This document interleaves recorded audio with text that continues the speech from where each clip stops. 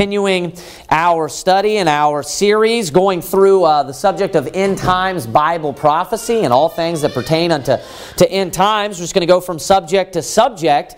And of course, this is given the state of our nation and the events and everything that's going on, as I've said in the introduction of each of these sermons. Now, I don't know if you've noticed this, if you've kind of been cruising around and scouring YouTube for all the new theories and conspiracy theories for the videos that relate to everything that's going on. But one thing that you may have noticed is that there's been a massive or a vast influx of predictions of the dates of Christ's return or Christ's coming. And of course, people are going to try to take advantage of this, and everybody's going to have, their own opinion on the day or the date in which Christ is going to come back. Now, the title of the sermon is going to make more sense to you in just a moment, but the title of the sermon is, Will the Rapture Happen in 2020? Will the rapture happen in 2020? There's going to be a couple of things that I answer from that question and kind of branch out from there. But if we were to do such a thing, if we were to try to set a date, if we were to try to find out exactly when Jesus Christ was coming back, where do you think we would go? We'd go to the Bible if we were going to do such a thing, right? So if we were to try to set a date, and there's all these people out there that, they have the exact day. They know the exact hour, they know the exact date. They can tell you the year, the month, the day, the time, everything, down to the minute, the second. I've heard so many different people try to predict all of this, and I'm sure you have as well. A lot of times they don't even use the Bible. They don't even go to the Bible to try to give their prediction. So if we were to do such a thing, where would we go? We would go to the Bible. So let's do that right now. Let's look at verse number 36. Matthew chapter number 24. I want you to look with me on this topic of answering the question, will the rapture happen in 2020? And can I tell you that? Look at what the Bible says in verse number 36. It says this, But of that day and hour knoweth no man, no, not the angels of heaven, but my Father only. Now, I believe everybody in here had enough sense to know that I wasn't going to give you a day or a date or an hour or something ridiculous like that, because the Bible plainly tells us that no man knows the day or the hour. No man can tell you the date, and if any person ever tries to tell you the hour, the day, if he tries to put some sort of time limit on precisely when Jesus Christ is going to come back, he's a liar, he's a false prophet, and he's a charlatan. And the reason why these people do this is to make money. Because these types of predictions and things like that, it gets people on the edge of their seat, and they're just going to keep coming back for more repeatedly. What people don't want to hear is what I just said a moment ago. They don't want to hear that you can't know. People like the mystery. They like, this mystery, and they like it to be solved, and they like it to the code to be cracked. And that's why people, will flock to those types of preachers when they can give them the answer to these mysteries. Well, right here we have the plain answer to the question, will the rapture happen in 2020? And I'm going to get into another way in which we can find that out. But the Bible tells us in the first place that we can't know the day or the hour. So that needs to be our starting point here. No man knows the day or the hour.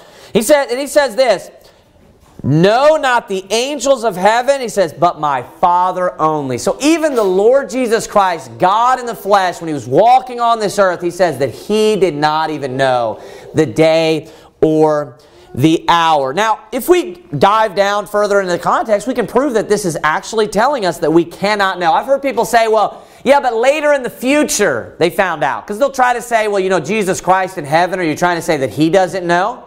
Well, of course, Jesus Christ, now that he's went to heaven, he knows. The everlasting Father, when he goes to heaven, and obviously while he was on this earth, he was subject to the same limitations that we're subject to.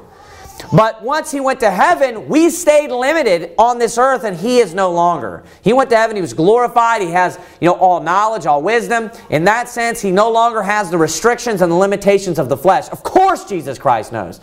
But I'm going to show you from the context that it actually teaches you that you're not going to know, and no one is going to know or be aware the exact day when it happens. That's actually what's being taught in Matthew chapter number 24. Look at verse number 37. But as the days of Noe were, so shall also the coming of the Son of Man be. Let's see in what way. For as in the days For as in the days that were before the flood, they were eating and drinking, marrying and giving in marriage. What's that describing? Regular everyday life, right? That's the point. Until the day that Noah entered into the ark. Now the point there, and it's very important, is to notice that it says until the day. His whole point is that they didn't even know that exact day. No one was aware of the exact day of when that was going to take place. They did it all the way up until that exact day. No one knew. That's the point. Keep looking at what it says next. It says, 39 once more, and knew not until the flood came and took them all away, so shall also the coming of the Son of Man be. Excuse me. Then shall two be in the field, the one shall be taken and the other left. Two women shall be grinding at the mill, the one shall be taken and the other left. And then he says this in verse 42.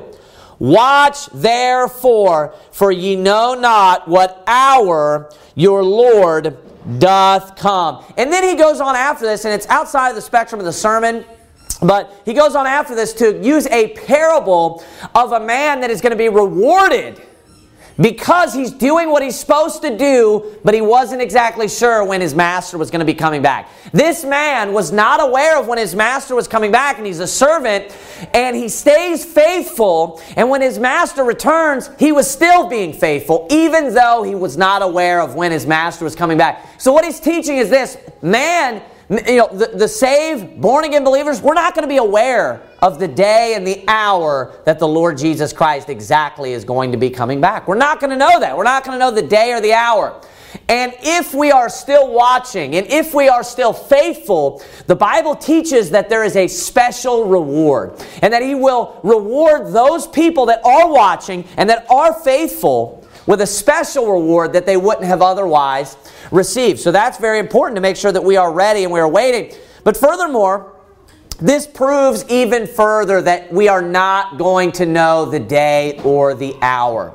Now, the other reason why we know that the rapture is not going to occur in 2020 is because there are other things that must take place first. So what this sermon is actually going to be dedicated to is debunking the pre-tribulation rapture. Now, this is going to be a very simple sermon, I believe, because it's a very simple topic. It's very easy to debunk. There are some things in the Bible that are obtuse and they can be somewhat, ambiguous and confusing. But the subject of the timing of the rapture is very clear. And it's very easy to prove backwards, forwards, comparing so many different scriptures. Revelation we can pull into it. It's just so easy to prove. Now, I preached a sermon, and we'll go to Matthew 24, verse 1, if you don't mind. I preached a sermon a couple of weeks ago entitled The Signs of the End of the World. Another title of that sermon could have been The Signs of the Lord Jesus Christ Coming, because there's actually a two-part question that's asked. Look at Matthew 24, verse 1. And Jesus went out and departed from the temple, and His disciples came to Him for to show Him the buildings of the temple. And Jesus said unto them, See ye not all these things? Verily I say unto you, there shall not be left here one stone upon another that shall not be thrown down. Look at verse 3. And as He sat upon the Mount of Olives, the disciples came unto Him privately, saying, Tell us, when shall these things be? And what shall be the sign of Thy coming and of the end of the world? Now, you can really say it's a three-part question. But I'm going to focus on the last two parts of the question. There's two questions really there wrapped into one. And it says this, And what shall be the sign of Thy coming and of the end of the world? Now, those two things are asked and kind of ran together because it's the same exact event. It's talking about the exact same event. That's why when Jesus Christ responds and He answers and He goes through and articulates all of these different signs, He doesn't differentiate, well, these are the signs of the end of the world and these are the signs of my coming. He doesn't separate the two because they're the same signs. So if you'd like, you could go back and you could re-listen to the sermon that I preached on the signs of the end of the world, and everything that I preached applies to the signs of the Lord Jesus Christ coming. Everything. So you're wondering, hey, what has to happen before the Lord Jesus Christ comes back? Everything that's listed in Matthew chapter number 24 that He goes over. It's that simple. And I don't want to re-preach that exact same topic, but that is what has to take place beforehand. Now, I am going to focus on one specific thing, and I just mentioned this a moment ago. I'm going to be debunking what is held by 99% of people it's specific. What bothers me is that it's held by all Baptists, all saved believers, all true born-again Bible believers hold this doctrine, and it is the doctrine of the pre-tribulation rapture. What that means is that they believe that the rapture is going to take place before the tribulation. The Bible is crystal clear. It is very, very clear. We're going to delve into this right here early on and just debunk it in the first 2 to 3 minutes. The Bible is very clear that the rapture does not occur pre-tribulation, but it actually occurs post-tribulation. What that means is after the tribulation. Now here in Matthew chapter number 24, he starts to give the signs, all the signs that we went over. The very end there, he concises, or he summarizes in verse number 7 with the beginning. All these are the beginning of sorrows. So everything he spoke about before that were the beginning of sorrows.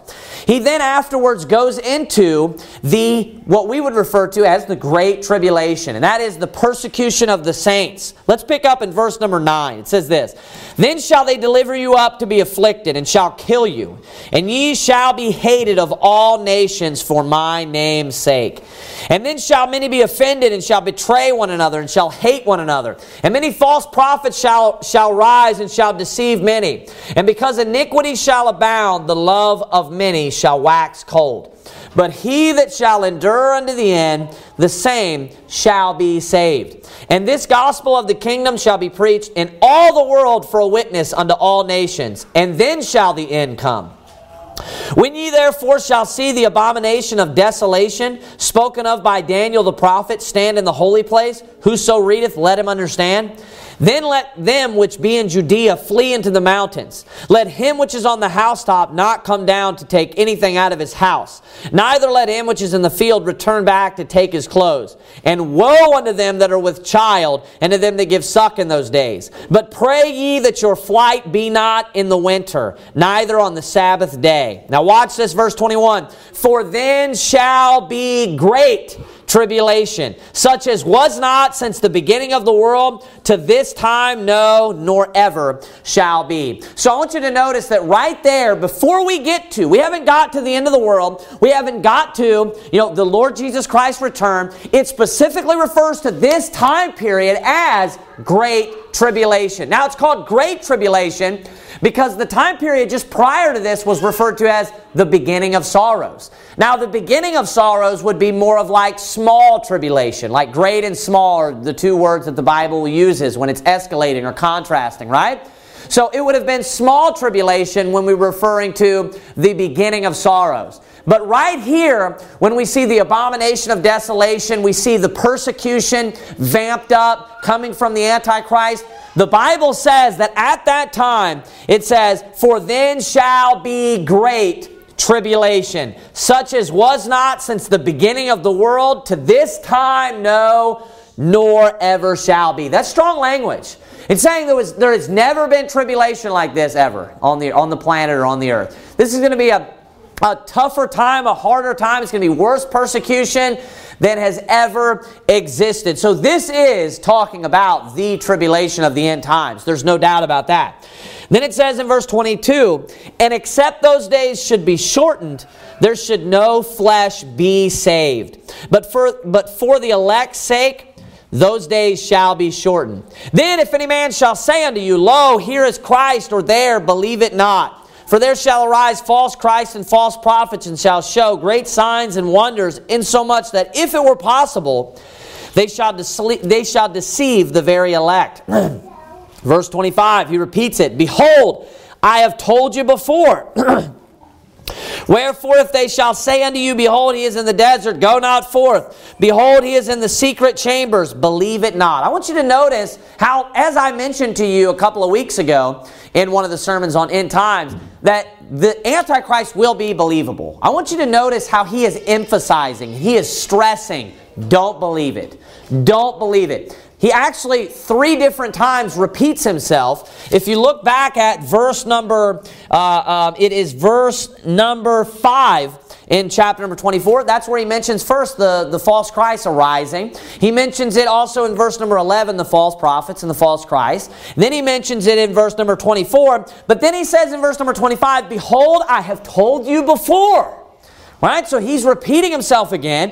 And he says, wherefore if they shall say unto you, behold, he is in the desert. So notice that there are a lot of warnings about this because he will be believable in a big way. He'll deceive people at least into getting them to come out and come to look. And there's one point though that is very, very strong that Jesus is trying to make that we're going to find out in the very next verse. Because notice he says there in verse number 26, behold, he is in the desert, go not forth.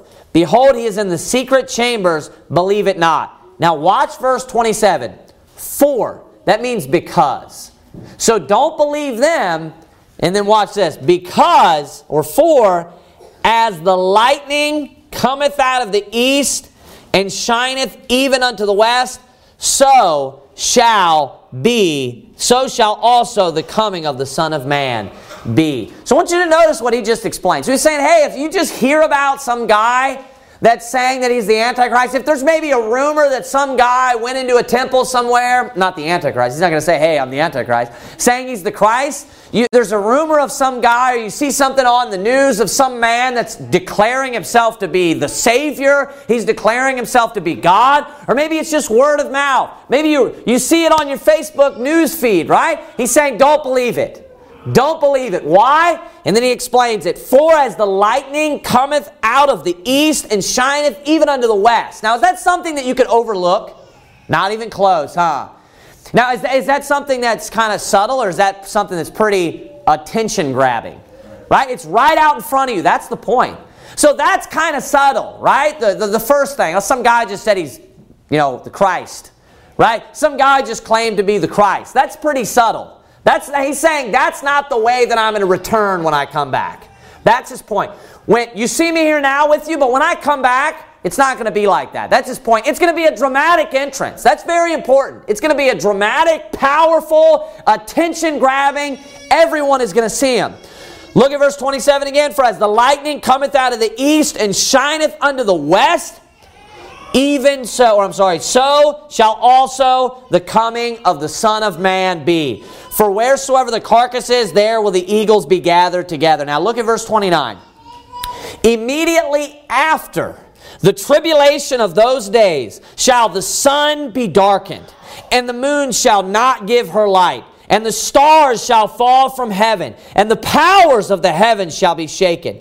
And then shall appear, notice that, and then shall appear the sign of the Son of Man in heaven. And then shall all the tribes of the earth mourn, and they shall see the Son of Man coming in the clouds of heaven with power and great glory. I want you to notice that it said that all the tribes of the earth are going to mourn. And then it says, speaking about the tribes of the earth, and they shall see. That's everyone. We're also told this in Revelation chapter number 1, that every eye shall see him. So this is not something where you're just going to hear about, this guy who, claimed that he was God and, Jesus Christ is back and now he's all of a sudden back in the temple. That's his point, is that's not how I'm going to return. When I return, I'm going to return in my glory. I'm going to return as the King of Kings and the Lord of Lords, and he's going to make it known. That's what 1 Timothy chapter 6 is about. People want to try to make that about, just God the Father and not the Lord Jesus Christ. No, it's talking about that when he comes back in Revelation, when he comes back, every eye is going to see him, and it's going to be obvious that this is the Lord of Lords and the King of Kings. And if it's not obvious by the power and the glory that emits from him, you'll see it written on his thigh. I think that will make it pretty obvious that it's written on his thigh, on his garment, that he is the Lord of Lords and King of Kings. Now, verse 29, it should be a closed argument. We should be done discussing this of the timing of the rapture, because it says this: immediately after the tribulation of those days. Now, what question did the disciples ask him? What shall be the sign of thy coming and of the end of the world? He goes through all of these signs, right? The signs of the end of the world. But they're also the signs of his coming. And then after he describes all of this, he talks about the tribulation, the beginning of sorrows, and the great tribulation. And then he says this: immediately after the tribulation of those days shall the sun be darkened, and the moon shall not give her light. And then he describes some other things, and then skip down to verse 30. And then shall appear the sign of the Son of Man in heaven. And then shall all the tribes of the earth mourn, and they shall see the Son of Man coming in the clouds of heaven with power and great glory. When does the Bible teach that the rapture takes place? Pre or post-tribulation? Post-tribulation. It's as clear as day. There's no argument. I have so many family members. They're pre-tribulation. I know so many good Baptists in many ways, right? But they're screwed up on this doctrine. But it's so clear. The rapture takes place after the tribulation, because this is when the Lord Jesus Christ comes back. And then it describes the rapture in verse number 31. And he shall send his angels with a great sound of a trumpet, and they shall gather together his elect from the four winds, from one end of heaven to the other. So notice that the Lord Jesus Christ is in the sky. And he sends his angels, and there's a trumpet that's blown, and they go and they gather us up, saying up into the air. And that's where we get the word rapture from. It's a Latin word that actually means the catching up or the catching away, saying we are gathered up. It's talking about the direction that we are going in. And there are many people even today that try to, they go so far as to say that there is not even a teaching of the rapture in the Bible, which is a ridiculous teaching, right? So I'm not even going to spend time on that. But the Bible teaches that the rapture is real. The Bible teaches that the Son of Man, the Lord Jesus Christ, is coming back. And it couldn't be any clearer that the Lord Jesus Christ's return takes place after the tribulation. I want you to turn to Revelation chapter number 6. I want you to remember, as I said, this is going to be a simpler sermon. Everybody is, I believe, familiar with this subject, but there's no way that I could preach on end times, an end times series, and not touch on the subject of the rapture and the timing of the rapture specifically. Now, when we went through Matthew chapter number 24 in the signs of the end of the world, what we did was we went back and forth from Revelation 6 to Matthew 24, and we compared the signs, and we're given different details. But you know what we found was we saw the same sequence of events taking place that occur in Matthew 24 and Revelation 6. It's just two different accounts of the same events taking place, one after the next, right? One event after the next. Now, where we stopped in that sermon of the signs of the end of the world was with the last sign. We stopped with the very last sign, excuse me, which was the fifth seal, right? It was the fifth seal, and it was the tribulation or the persecution of the saints. And there are quite a few different signs that take place with that. It's initiated by, the abomination of desolation, and there are a few other things that we pointed out, but we stopped roughly or generally with the fifth seal. Now, if we compare that sequence of events, there's something that happens right after those signs in both passages. In Matthew chapter number 24 and Revelation 6, which strengthens this teaching and which further bolsters and proves that the rapture is post-tribulation. I want you to look with me at Revelation chapter number 6. We just read Matthew 24, so we don't need to compare the two. But if you look with me at verse number 9, we'll see the fifth seal, which was the great tribulation that we read about, the persecution. And when he had opened the fifth seal, I saw under the altar the souls of them that were slain for the word of God and for the testimony which they held. And they cried with a loud voice, saying, How long, O Lord, holy and true, dost thou not judge and avenge our blood on them that dwell on the earth? And white robes were given unto every one of them, and it was said unto them that they should rest yet for a little season, until their fellow servants also and their brethren that should be killed as they were should be fulfilled. And I beheld when he had opened the sixth seal. So now we have the sixth seal opening. This is going just past the signs of the end of the world. We're moving forward now. And I beheld when he had opened the sixth seal, and lo, there was a great earthquake, and the sun became black as sackcloth of hair, and the moon became as blood. And the stars of heaven fell unto the earth, even as a fig tree casteth her untimely figs when she is shaken of a mighty wind.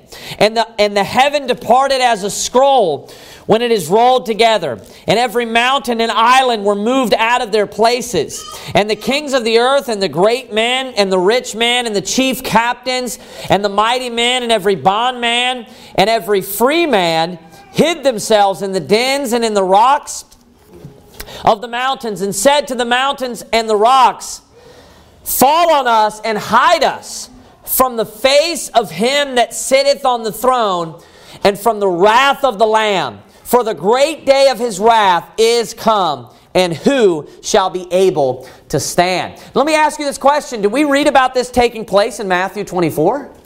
The signs of the end of the world? We did read about this. We stopped right there when it talks about the signs of the end of the world. I purposely stopped right there with the fifth seal. I stopped purposely at the tribulation, or what is also otherwise referred to as persecution.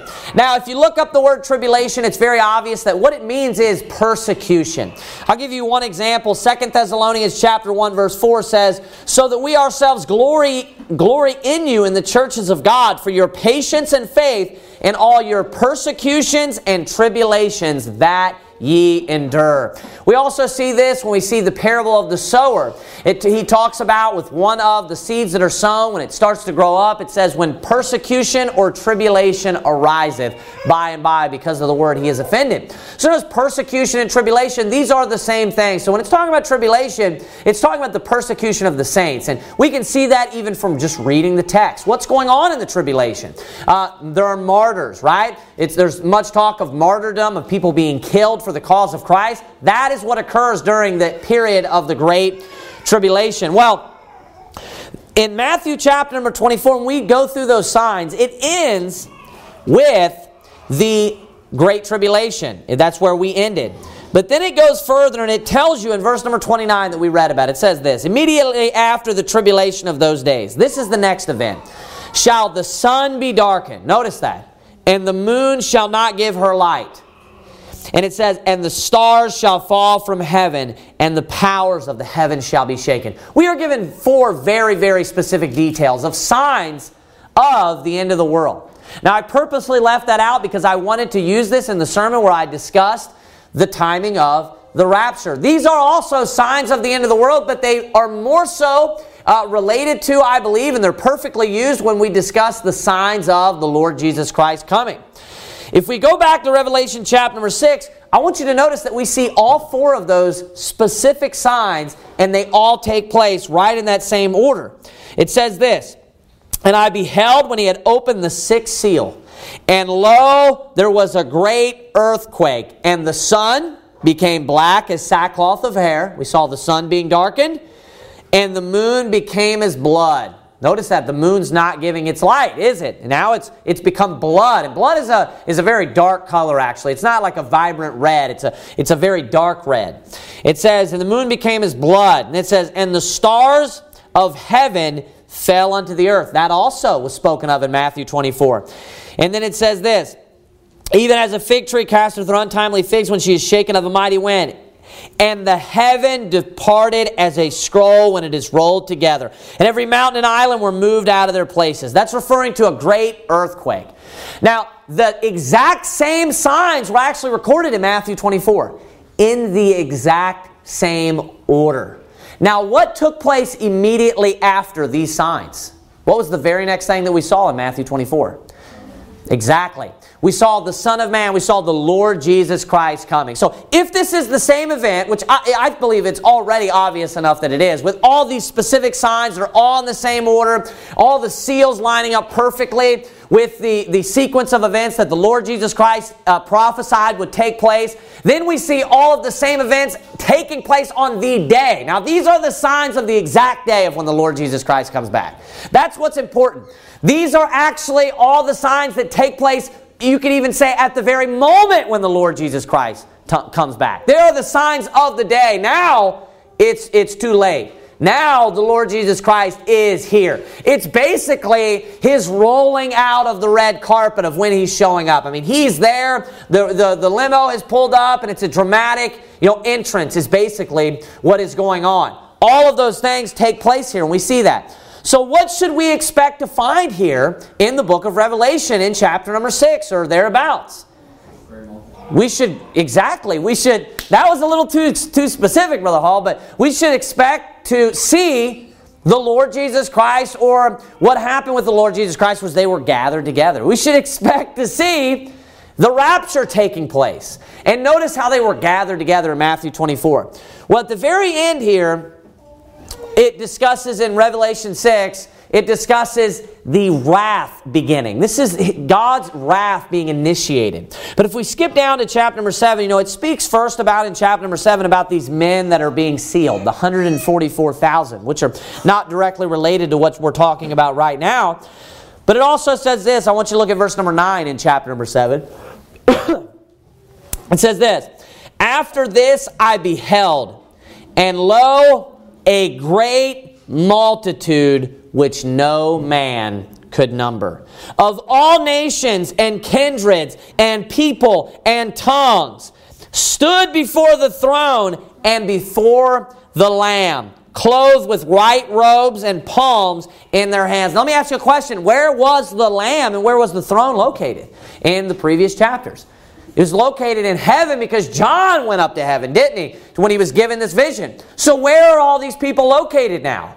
All these people, this great multitude that obviously, the point is that these people were not there just a moment ago. None of these people were here. He says, and lo, he's saying, behold, he's saying he looked, and then he saw something that he hadn't previously seen. He looks, and then it says, a great multitude which no man could number. No man is able to count or number this people. It's so many people.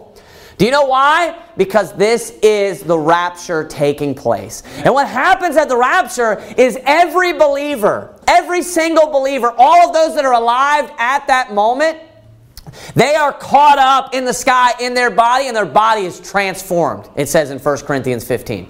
But not only that, if we look in 1 Thessalonians chapter number 4, every Christian that has lived previously, that has died, like those martyrs that were in heaven before the altar and before the throne and crying unto the Lord, every single one of them, they're going to come back with the Lord Jesus Christ. And then their body is going to, erupt or blow out of the earth, and it's going to meet their soul in the air. So every single person is going to be standing there that has ever lived in their body in heaven, standing before the Lord Jesus Christ. Every person that has ever lived. And that's what we see taking place. Now, doesn't that make perfect sense that in Matthew 24 we see all of these signs taking place? All of the same signs as the seals that are open, all of them. Every single one of them happen.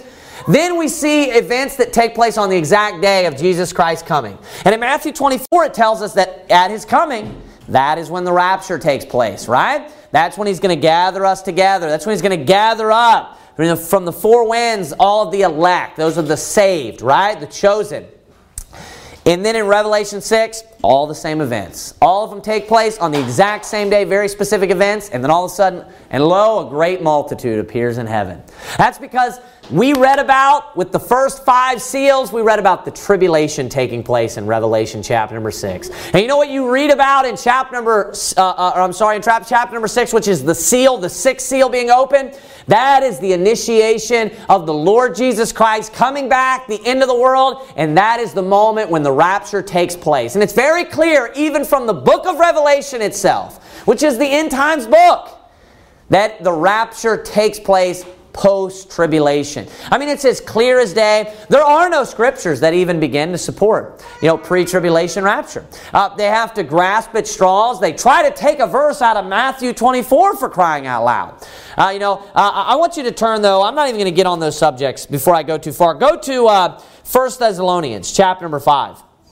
1 Thessalonians chapter number 5. I don't want to go to the verse in Matthew 24 just because it truly is a waste of time. But we'll go to 1 Thessalonians chapter number 5 because there are 2 things where I understand that people they could be somewhat confused if they hadn't otherwise studied the subject. But that is where people are confused about the difference between the tribulation and God's wrath. Now, I already defined for you the tribulation is persecution. It's the persecution of the saints. It is when the fifth seal is opened and we see people dying, right? We see great tribulation occurring in persecution of the saints. Then we have God's wrath that takes place. Now, if you remember in Matthew chapter number 24, it tells you immediately after the tribulation of those days. So it actually tells you that everything that takes place, after the tribulation of those days, everything that takes place after the tribulation, which would be, you have the sun and moon being darkened, right? You have the stars falling from the sky. These are the signs of the day of Jesus Christ coming. So this happens after the tribulation. That was confusing the way I worded that for a minute. But that happens after the tribulation. So therefore, everything that happened before that was what? Tribulation, right? That's tribulation. We see the Lord Jesus Christ coming back, all of those signs. And then we see at the end of Revelation chapter number 6, we see all the people crying to the rocks and the mountains, fall on us and hide us from the face of Him that sitteth on the throne, he says, and from the wrath of the Lamb. And then they say this, for the great day of His wrath is come, present tense, and who shall be able to stand? So what people will oftentimes do that are pre-tribulation, and this is one of their reasons why they're so confused, is they will inflate the two. When they say tribulation, they're talking about God's wrath. When actually God's wrath begins the day where the Lord Jesus Christ comes back. That is when His wrath begins. It's actually after He gathers us up, and then He seals the 144,000, and then He begins to pour out His wrath on the earth. So there's actually a clear division between the tribulation, which is everything that takes place before the sun and moon being darkened, before the stars falling from the sky and all of that dramatic entrance of the Lord Jesus Christ, and then after that is God's wrath. And the very clear division is this. The Lord Jesus Christ's return or His coming, that is what separates tribulation from God's wrath. And the easy way to remember this is this. What's the purpose why He comes at the moment that He does? It's to give us salvation, right? Physical salvation. It's to come back and to save us from the persecution that we're enduring. Now, what does He begin to do to those that are on the earth because of our persecution and tribulation? He begins to punish them and to pour out His wrath. So wouldn't it make perfect sense that He would save us from the earth? He would take us from the earth prior to pouring out His wrath? Of course. So that's what we have there. We have this clear division between the tribulation and God's wrath. Now I want you to look at one of the verses that people will turn to, those that are pre-tribulation. And it's 1 Thessalonians chapter number 5, verse number 9. It says this, for God hath not appointed us to wrath, but to obtain salvation by our Lord Jesus Christ. And what they'll say is, see, God has not appointed us to wrath, so the tribulation, the rapture has to be pre-tribulation. Well, that doesn't make any sense at all if you actually understand that the tribulation is distinct from and a separate event than God's wrath. Because I read this verse and I say, amen. God has not appointed us to wrath. That's why God raptures us out when He comes back. And that's why right then they say, now His wrath is coming. Now He's going to start destroying them. That makes perfect sense with my position. I have no issues. I have no problems with that. It's because it's actually what the Bible teaches. Now, I want you to go over to 1 Thessalonians chapter number 3. And I want to show you that this is actually consistent even within the book of 1 Thessalonians. And they would have a problem explaining this verse. Because look at verse number 3. That no man should be moved by these afflictions. Now, what is an affliction? Affliction is like a persecution or a tribulation, right? He says that no man should be moved by these afflictions, for yourselves know that we are appointed thereunto. Now, keep reading in verse 4. For verily, when we were with you, we told you before that we should suffer tribulation. Did you notice what he just used interchangeable? He used the word tribulation and affliction interchangeable. He said in verse number 3 that no man should be moved by these afflictions. For yourselves know, watch this, that we are appointed thereunto. So notice that he's saying we're appointed to afflictions. But then what did he call those very afflictions in verse number 4?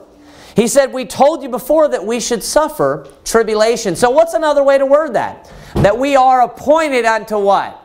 Tribulation. I want you to notice that. So here in verse number 3 and 4 of chapter 3, in the same book of 1 Thessalonians, it actually teaches, the Holy Ghost actually teaches that we as Christians are appointed to suffer tribulation. We have been appointed unto tribulation. Hey, I'll go ahead and turn to John chapter number 16. I agree with you that we as Christians are not appointed unto God's wrath. But you know what the Bible does teach that we are appointed unto? Tribulation. Right. We are appointed unto tribulation. From the very book, it teaches the exact same thing. So it's this misunderstanding of what the word actually means when it talks about tribulation. Now here in John chapter number 16, we're going to end here actually. And this is why this subject, excuse me, this is why this subject is so important. It's because many people are not prepared for tribulation. Many people, they've got it in their mind that, hey, I'm not going to have to go through tribulation. Jesus Christ is going to come back any minute before the heat is turned up. Before any problems begin, before there's any trouble, the Lord Jesus Christ is going to come back and He's going to save me out of it. Well, hey, the Lord Jesus, if you're saved, He's not going to pour His wrath out upon you. He's not going to pour His wrath out upon you, but let me promise you that you are appointed unto tribulation. And that you as a Christian, the Bible teaches that you will be here during the persecution. You will be here during the tribulation. You will be here during the time of afflictions, the beginning of sorrows. And the Lord Jesus Christ will come and He will save us out of those problems and out of those trials. But you will be here during that time. And the whole reason why the pre-tribulation rapture has ever even caught traction in the first place is because it's a pleasant doctrine to believe. It's nice, it's comforting to believe the teaching that, hey, I'm never going to face any problems. But you know what? It's not biblical even in your own personal lives. The Bible teaches that to everyone that lives godly, that they shall suffer persecution. Right. Anyone who lives a godly life, you will suffer persecution. So even in your life alone, that's not even biblical. But let alone speaking about the subject of end times. And we need to be aware of this, and people need to know that they are going to be facing this possibly in their lifetimes. So we need to wake people up to this truth. We need to wake people up to the clear truth that the tribulation will occur with Christians on this earth. And then the rapture will take place. I want you to look with me at John chapter number 16. And we'll begin reading in verse number 29. His disciples said unto him, Lo, now speakest thou plainly, and speakest no proverb. Now we are sure that thou knowest all things, and needest not that any man should ask thee. By this we believe that thou camest forth from God. Jesus answered them, Do ye now believe? Behold, the hour cometh, yea, is now come, that ye shall be scattered, every man to his own, and shall leave me alone. And yet I am not alone, because the Father is with me. Now I want you to notice, I don't know if you've ever picked this up before, but notice how Jesus says, He says this first. Jesus answered them, Do ye now believe? What's the implication? That they believe now, that they have strong faith then. But what's He implying? That maybe they didn't before, or maybe what? They may not after. And you know what He references specifically is a time of persecution and tribulation that occurs immediately thereafter. He references the time when what Peter does, where he denies the Lord. Now what happens with Peter? His faith wavers. Yes, he believed in the Lord Jesus Christ, but do you know what? He didn't endure in his faith, did he? When it came to, the persecution that he endured and having to stand up for the Lord Jesus Christ. So that's what he's implying. He says, Jesus answered them, Do ye now believe? And then he says this, Behold, the hour cometh, yea, is now come, that ye shall be scattered. That sound familiar? Kind of sounds like what happens in the tribulation, doesn't it? Every man to his own, and shall leave me alone, and yet I am not alone, because the Father is with me. And he says in verse 33, These things have I spoken unto you, that in me ye might have peace. In the world ye shall have tribulation, but be of good cheer. I have overcome the world. So I want you to notice there that he gives this warning to them.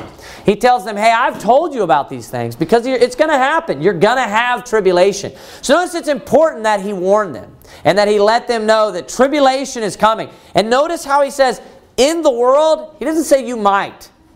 He says, in the world you shall have tribulation. If any Christian thinks that they are just going to, that they're going to be alive during the end times, but that Jesus is coming back just to save them before the tribulation begins, they're dreaming. They're dreaming. You know what Jesus said? You shall have tribulation. Christian, you will be here for the tribulation. Whether you like that idea or not. We have to just believe the Bible, and the Bible plainly teaches after the tribulation of those days, that's when the Lord Jesus Christ comes back. So you know what we need to do? We need to face the facts. You shall have tribulation.